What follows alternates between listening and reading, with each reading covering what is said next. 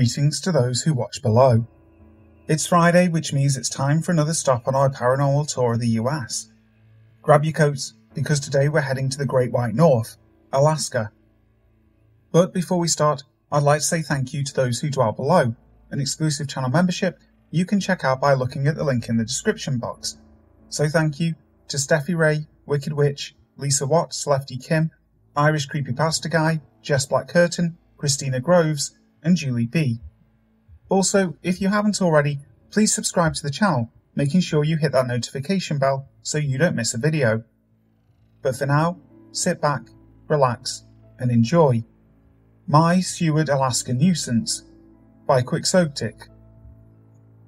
I transferred from my 3-bedroom duplex in Valdez, Alaska to a 3-bedroom apartment in Seward, Alaska in October 2010. Unbeknownst to me, I was moving into a place that something was already living in. He was a nuisance. I have hardwood floors and doors that are loud when opened and shut. In the middle of the night, I would hear him going from one room to another, to make it sound that much more intense.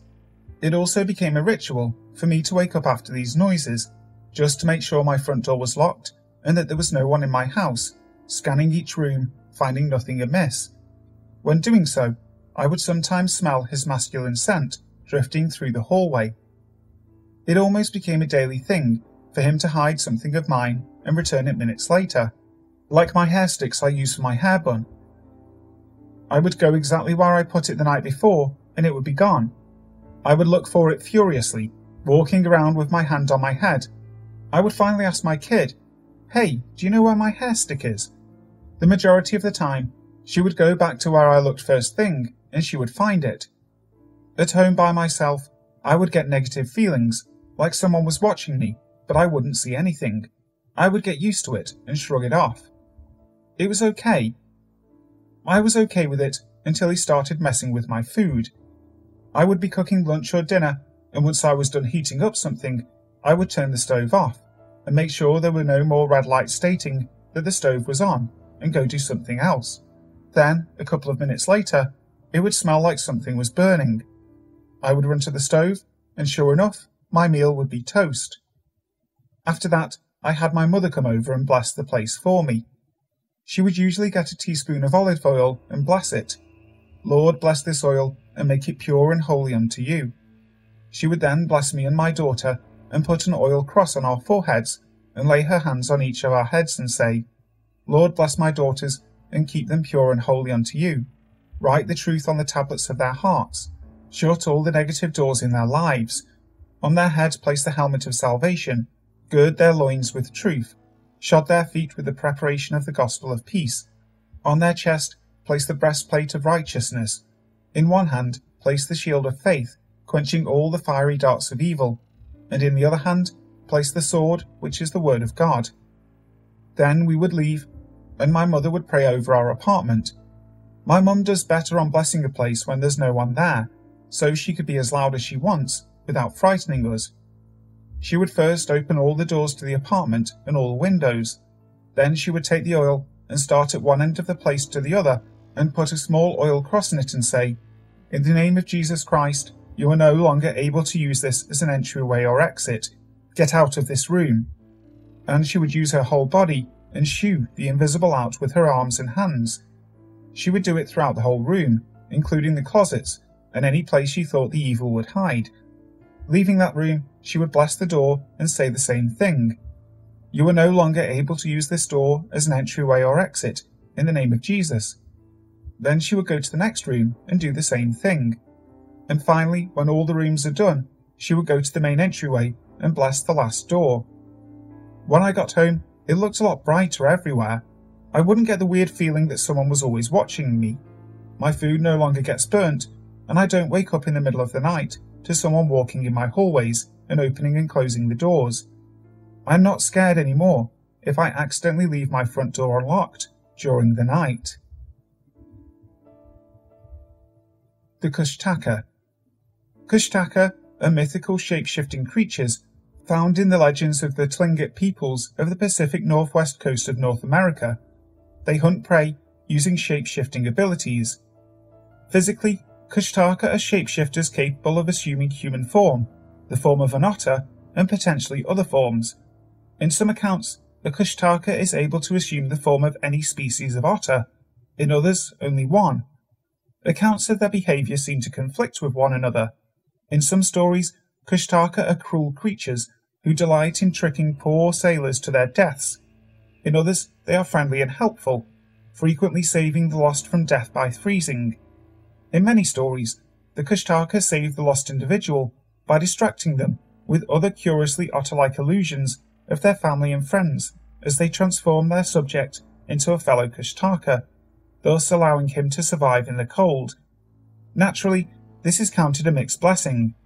However, Kushtaka legends are not always pleasant. In some legends it is said the Kushtaka will imitate the cries of a baby or the screams of a woman to lure victims to the river. Once there, the Kushtaka either kills the person and tears them to shreds, or will turn them into another Kushtaka. Legends have it, Kushtaka can be warded off through copper, urine, dogs, and in some stories, fire. Since the Kushtaka mainly preys on small children, it has been thought by some that it was used by mothers to keep their children from wandering close to the ocean by themselves. It is also said that the Kushtaka emits a high-pitched three-part whistle in the pattern of low, high, low. This Wasn't Funny Anymore, by D. Taylor, 85. My husband was stationed at Fort Wainwright, Alaska with the Army. We lived on base in some of the oldest family housing there. It was built in the 1930s and had been used as a barracks before it was family housing. Almost as soon as we moved in, I sensed that we weren't alone in the house and would wake up in the middle of the night feeling like something was standing over me. My cat would stare at random spots on the walls and ceiling. My dog would bark and growl for no reason. Sometimes I would be alone and feel like I was being watched. I've had experiences with the paranormal before, and I never felt threatened by what was there. But when it learned a new trick, it really started to annoy me. It started out when a remote disappeared. Of course, my husband and I blamed each other and tore the house apart looking for this remote to no avail. We actually had to go to the cable company and buy a new one. About 1 month later, we were going to bed, and as my husband pulled the covers back, the remote was in the middle of the bed. I know that the remote wasn't there when I made the bed that morning. We were just kind of like, huh? I just put the remote on the nightstand and went to bed. When little things kept disappearing and turning up in strange spots, we began to think that maybe it was our invisible roommate doing it. Things really seemed to escalate when my husband left for Iraq. I was alone in the house, so I know that if I didn't move stuff, then it must be something else messing with me. When my toothbrush went missing, I had had enough. I said loudly to whatever was there that it wasn't funny anymore and to give it back. The next day, I found my toothbrush on a shelf in the mudroom. Things stopped disappearing, but I think I must have hurt its feelings because I started getting the feeling of being watched more and more. Also, there were times when I actually started to feel uncomfortable in my own house. One night, it got so bad, I had a friend come over to stay the night because I just didn't feel right by myself. We hung out for a while and went to bed. I went to my room, and almost as soon as I laid down, I heard her door slam shut. I jumped up to see what was wrong. I opened the door, and she was terrified. She said that she watched the door slowly close, and then as it got closer to being shut, it just slammed. Now, I feel I should tell you that this is in the dead of winter in Alaska. It's -40 out, and there were no windows open and no drafts. We ended up both sleeping on the couch that night, and shortly after, I was offered a chance to move houses, and I took it. Skagway, Alaska. Skagway is on the corner of the Alaska Panhandle, a great place to leave the sea and head inland. This town was the largest in Alaska in 1898, as it is the American access point to the gold fields of the Klondike Gold Rush. People arrived in droves and then had to live together in the brutal Wild West conditions, since supplying and maintaining order in the town proved challenging. Many prospectors headed out to the Klondike, while some remained in Skagway and lived out their days. Many sightings of ghostly apparitions in 1890s fashion have been reported in the historic buildings. You can visit Skagway and see how life was in an older time, explore the historic buildings, and even experience a paranormal event in one of the many haunted locations in the town. Skagway started as a small village where Tlingit people had lived since time immemorial. In 1896, gold was discovered in the Klondike to the north of Canada's Yukon Territory. The town expanded quickly to 30,000 prospectors, heading inland from the port at a rate of 1,000 a week over the famed Chilkoot Trail. Skagway has approximately 1,000 residents year-round, and almost 1 million tourists visit annually on cruise ships and by plane. The town has constantly maintained many of the Gold Rush era buildings for business and lodging. Many of these buildings are said to still house spectres of residents from the past. These historic buildings have had sightings of ghosts for years by many residents and visitors to Skagway.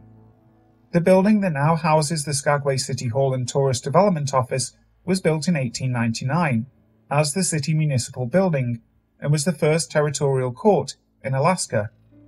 The second floor, currently a museum, has been home to strange noises for decades, and no one can seem to pinpoint the cause of these sounds. The At the White House Bed and Breakfast was built in 1902 and served as a hospital, daycare and hotel before a fire in the 1980s caused damage. After the restoration, sightings began of the gentle apparition of a young woman. It is reported that she stands at the end of guests' beds or chats to guests' children, leading many to believe she was the owner of the daycare who died long ago.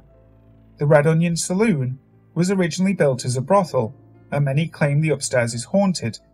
The second floor was where the ladies of the night plied their trade, and witnesses have reported cold spots, disembodied footsteps, a strong perfume scent, and a shimmering light. 2 ghostly females seem to stay in the rooms. One is sweet and takes care of plants, while another female presence here does not care much for men. The Golden North Hotel lies empty, but the restaurant and bar on the first floor are still open. Room 23 is reportedly haunted by a ghost called Scary Mary, who died in the room. The legend goes that in 1898, Klondike Ike travelled to Skagway with his fiancée Mary. She took up residence in room 23, while Ike headed out on the 500-mile journey to the goldfields. Mary died from pneumonia while waiting for Ike to return from his prospecting expedition, some say while still wearing her wedding dress. Reports include her spectre walking the rooms and hallways, cold spots, and guests feeling like they are choking, as though reliving her last moments, unable to breathe. It is also said that a ghostly light appears in room 14, out of nowhere. The abandoned mine in the Mendenhall Valley. This paranormal encounter took place miles from my home, and I was the only witness. I live in the Mendenhall Valley in Juneau, and the high school I attend is downtown, so it's quite a ride just to get to school and back. Sometimes my family and I go for a car trip and just drive around downtown out of sheer boredom. On this occasion, it was my parents' anniversary, and my dad wanted to show my mum this neat trail he'd noticed while at work. We all got into the car and drove downtown. The trail leads up one of the mountain sides, and the hike, if you go all the way, takes about a day. We decided to just walk up the trail to the old entrance of one of the mines that are scattered around here. All of these mines are closed down and have been for decades. Because of this, they are dusty and dark and just plain creepy. Anyway, once we got to the old mine, outside there was this little exhibit that showed some of the old tools used in the mine. My parents and brother were checking them out, while I wandered around aimlessly. I started kicking this rock around, and it happened to land inside the mine. I followed it, and then realized where I was. There was this rusted gate that had the sign, "Closed, do not enter," and stuff like that. About 10 feet or so past the gate was this really big pile of rocks that sealed off the rest of the shaft. I'd assumed that this was one of the many mines that had caved in. It was mid-afternoon, so when I started to get a chill, I noticed almost right away. The underground wind shifted direction, and instead of blowing towards me, it started to pull me closer to the gate. Inside, I could suddenly see 4 or 5 men, dressed in these dirty white shirts and jeans with suspenders. They all had picks on their shoulders, and they stopped walking as they noticed me watching them. They had no eyes, just these black, empty holes, and I couldn't move. I was suddenly overcome with this feeling of absolute despair and fear. Simultaneously, the men stretched out their free hands and pointed their fingers at me, almost as if they were accusing me of something. The next thing I knew, my mum had a hold of me and was shaking me, yelling, "Tiffany, Tiffany, what's wrong? What happened?" I realised that I was out of the covered entrance to the mine, and I wasn't feeling quite so despairing. I answered my mum with, "I'm fine," or something to that effect. Apparently, while I was watching the men, my parents and brother had started to hike back down to the car. My mum noticed that I wasn't with them, and she went back to find me. Once she got back to the mine's entrance, she heard me making this horrible noise. She told me that she ran and grabbed me, saying that I was deathly white and staring at something that wasn't there, saying over and over, "I didn't do it, I didn't do it." She pulled me away from the mine, and then I was fine. I didn't even remember anything past seeing the men pointing at me, and I told her what I saw. But she didn't see the men, and thought that I just had an episode or something. I forgot about it, and didn't really think too much of it. This happened in the middle of the day, around 2 in the afternoon, and we were nowhere near the river or our house. The more I thought about what I'd seen, the more I realised that those men must have died when the mine caved in. Why they accused me of it, I don't know, but I haven't gone there since. At least, not that far up the trail. The lower half is used as an outside run for gym class, and whenever I go on that trail, the spot behind my right ear starts to hurt, and it gets worse and worse until I almost can't stand it. Hi guys, thank you so much for listening to today's video. I really hope you enjoyed it. If you did, make sure to leave a like and also subscribe to the channel, making sure you hit that notification bell so you don't miss a video. Also, in case you've missed one of these US Paranormal Tour videos, I've now created a playlist so you can find them all in one easy spot. So, until next time, sleep tight.